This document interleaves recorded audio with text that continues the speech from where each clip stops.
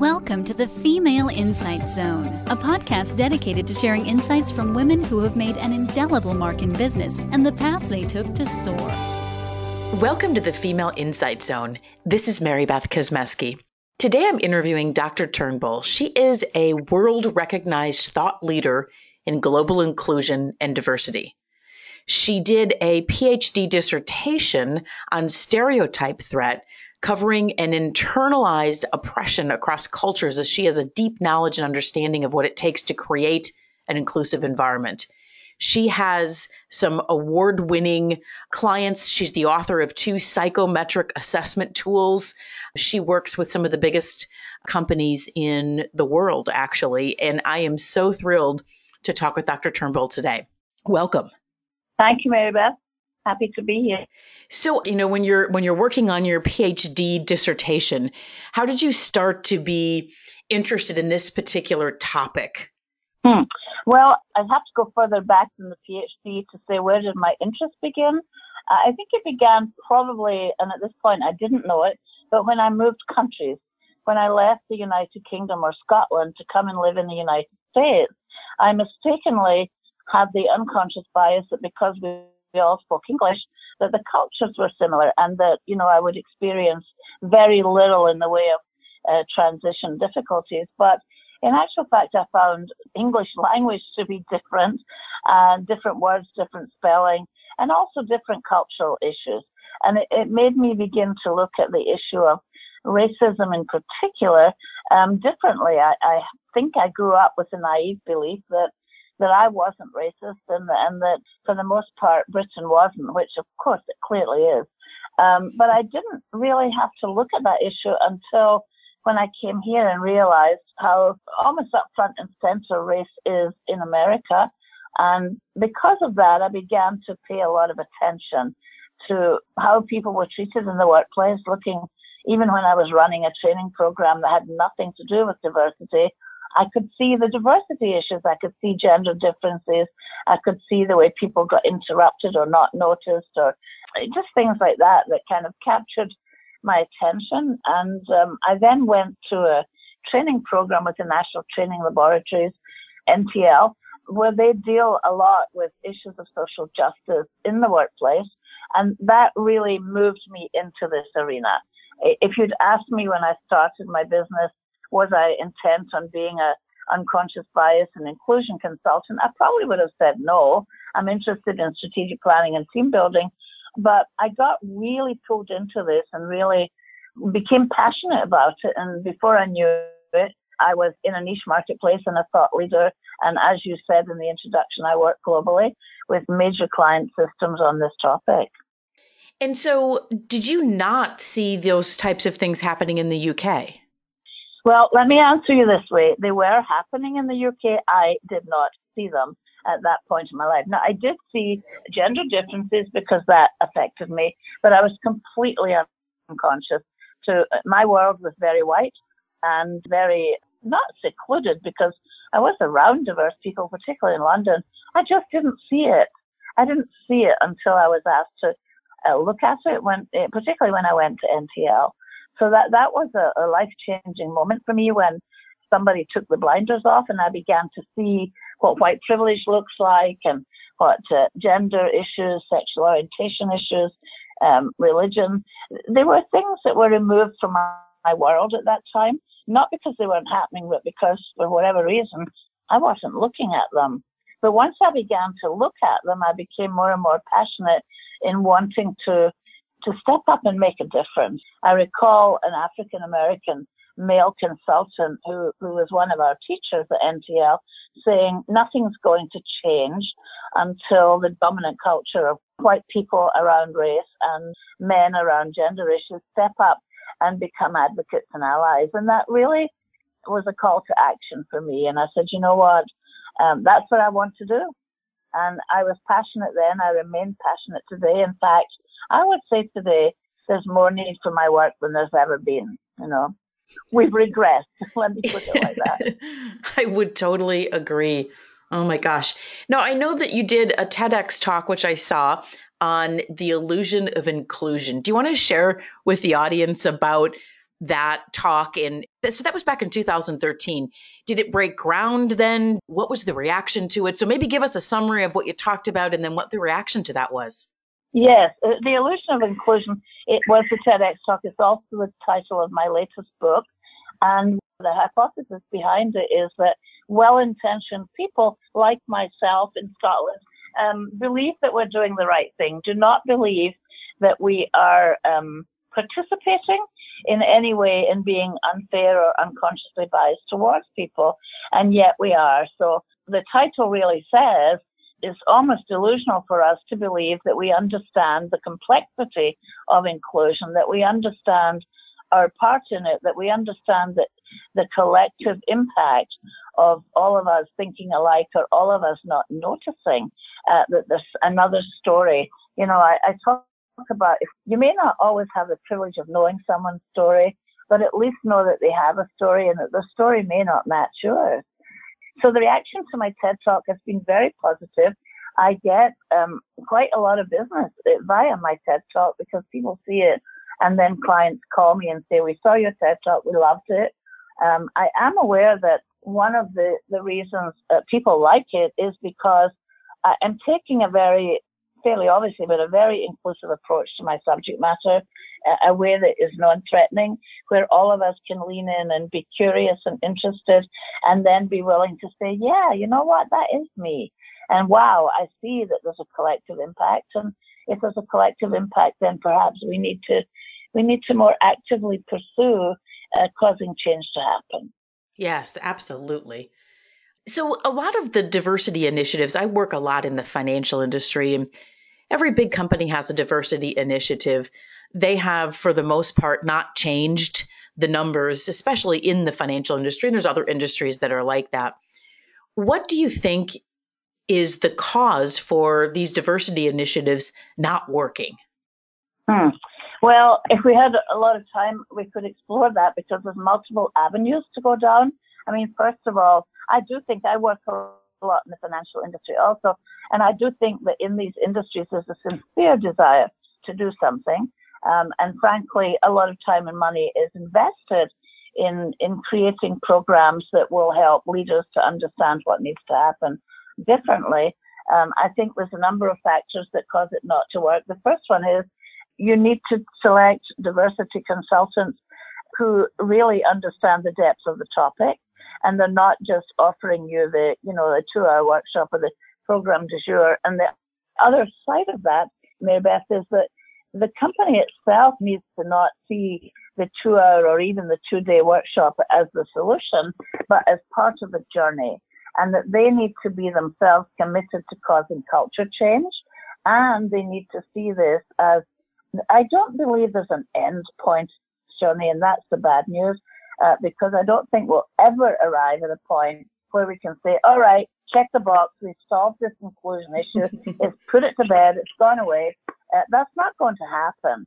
And, the myth that, when the baby boomers retire and the Gen Xers and the Gen Yers take over, it's all going to be good. It's simply not true, because with every generation, the human issues around affinity bias and not wanting to give up my own territory in order to let other people in is still going to happen. It may be a different group that we're biased against. It may be subsets of the group, but it's still going to be there. And so organizations need to be in it for the long haul, rather than thinking that, we're tired of talking about this inclusion stuff. Why can't we just all get along and just do our job? And I've had leaders say to me, I don't care if somebody's gay, lesbian, purple, or have blue stripes in their hair, as long as they can do their job. Well, first of all, that's not true, because we have a dress code and we usually tell people don't come to work with blue stripes in your hair. And secondly, we do care.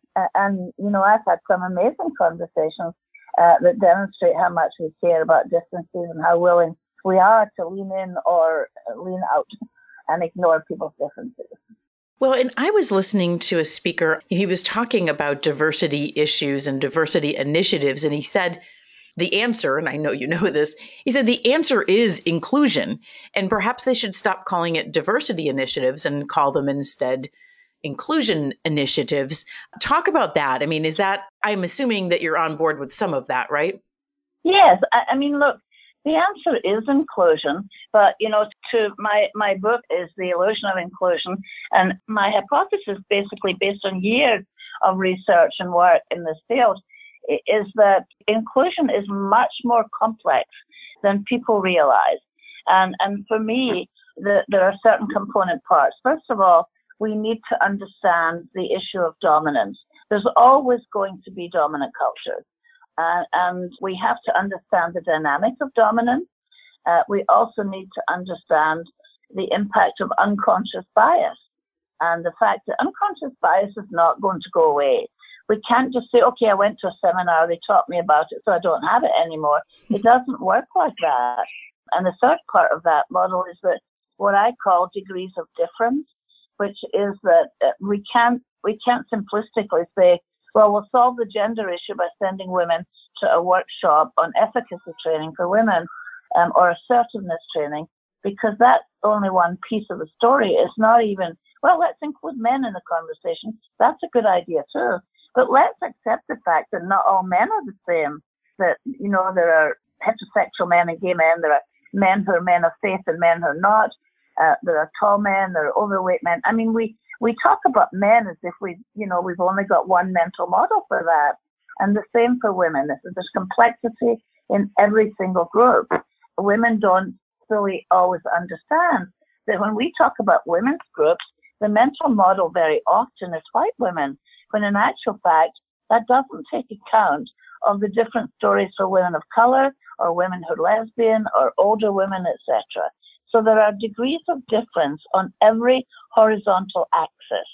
So we can't just manage what I call the vertical axis, let's train the leaders and then roll it down through the organization. We have to manage both the horizontal and the vertical axis. So there are significant differences. And all of these that I just mentioned, the dominant culture, the unconscious bias, and the degrees of difference are what I would call immutable forces. They are not going away, but we need to more fully understand them. The permeable forces are things that if we more fully understood them, we might be able to mitigate and manage them better, such as affinity bias, which says that, we all understandably prefer to be around people who like us, people who make us comfortable, people that we don't have to second guess because we kind of get them. And then the other side of that coin is assimilation, which touches on the issue of internalized oppression. Assimilation is that people who are not members of dominant cultures are doing a lot to try to fit in. They're adjusting their style, they're adjusting what they say, they're holding back parts of themselves. And so assimilation, affinity bias are permeable. We can learn more about them. And then the third one is the political correctness. And there was a time in my career where I thought, you know what, political correctness has gone too far.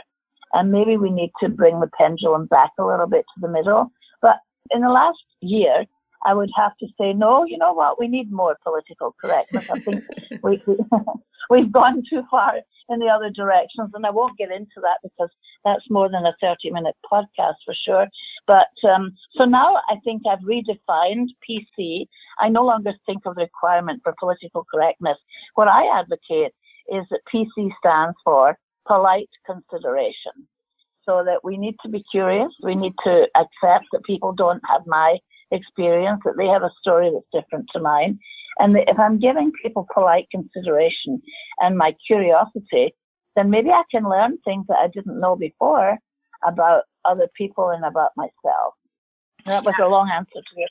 Well, it was a great answer, an incredibly insightful answer. I have another question to ask you. So if your business, if your firm was going to go in to a corporation and help them start to begin to work on creating a more diverse workplace, more inclusive workplace, where do you start? Well, I start wherever the client is at. So because every client is at a different place on their journey. Some people have done no work and not thought about it. Other clients, as you said, in the financial area, they have a diversity plan. They've been managing to that. I've had lots of consultants before me. And I just try to listen to what the client wants. But there are various places that I can start. And the first thing I would say is that I tell all of my clients, and I say this often in my keynotes, is that companies hire for diversity and manage for similarity.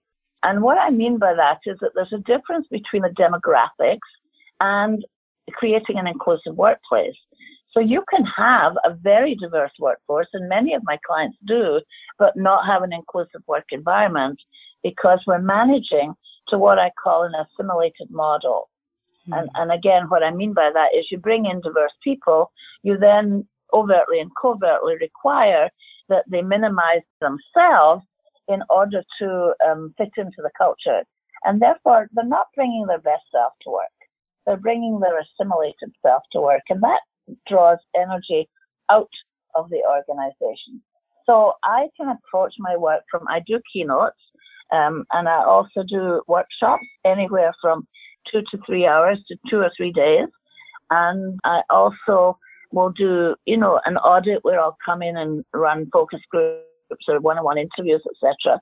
And then I have various tools. I actually have 4 psychometric assessment tools that measure unconscious bias and inclusion.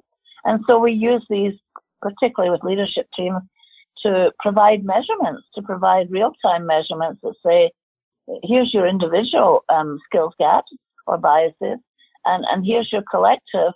And based on that information, what do you want to do about this?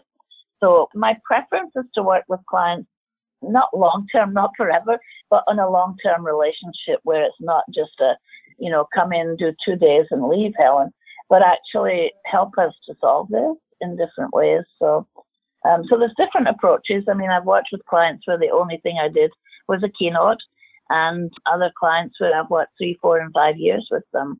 Very interesting. So how can people reach you, and how can they find your book, The Illusion of Inclusion? I'm assuming Amazon, bookstores, your website, but go ahead and give us a little bit of where people can reach you. Right. So thank you. So you can get information about me on my website, which is humanfacets.com. And my book is on Amazon, so that's probably the easiest place to order it. It's called The Illusion of Inclusion. And if you want to reach me directly, I would email me at Dr. Helen Turnbull at humanfacets.com. Well, thank you so much, Dr. Turnbull, for being a part of the Female Insight Zone today. You were incredibly insightful and just a wonderful guest. So thank you for sharing yourself and your business and what you know with our audience. It's a pleasure, Mary Beth. Thanks for talking to you.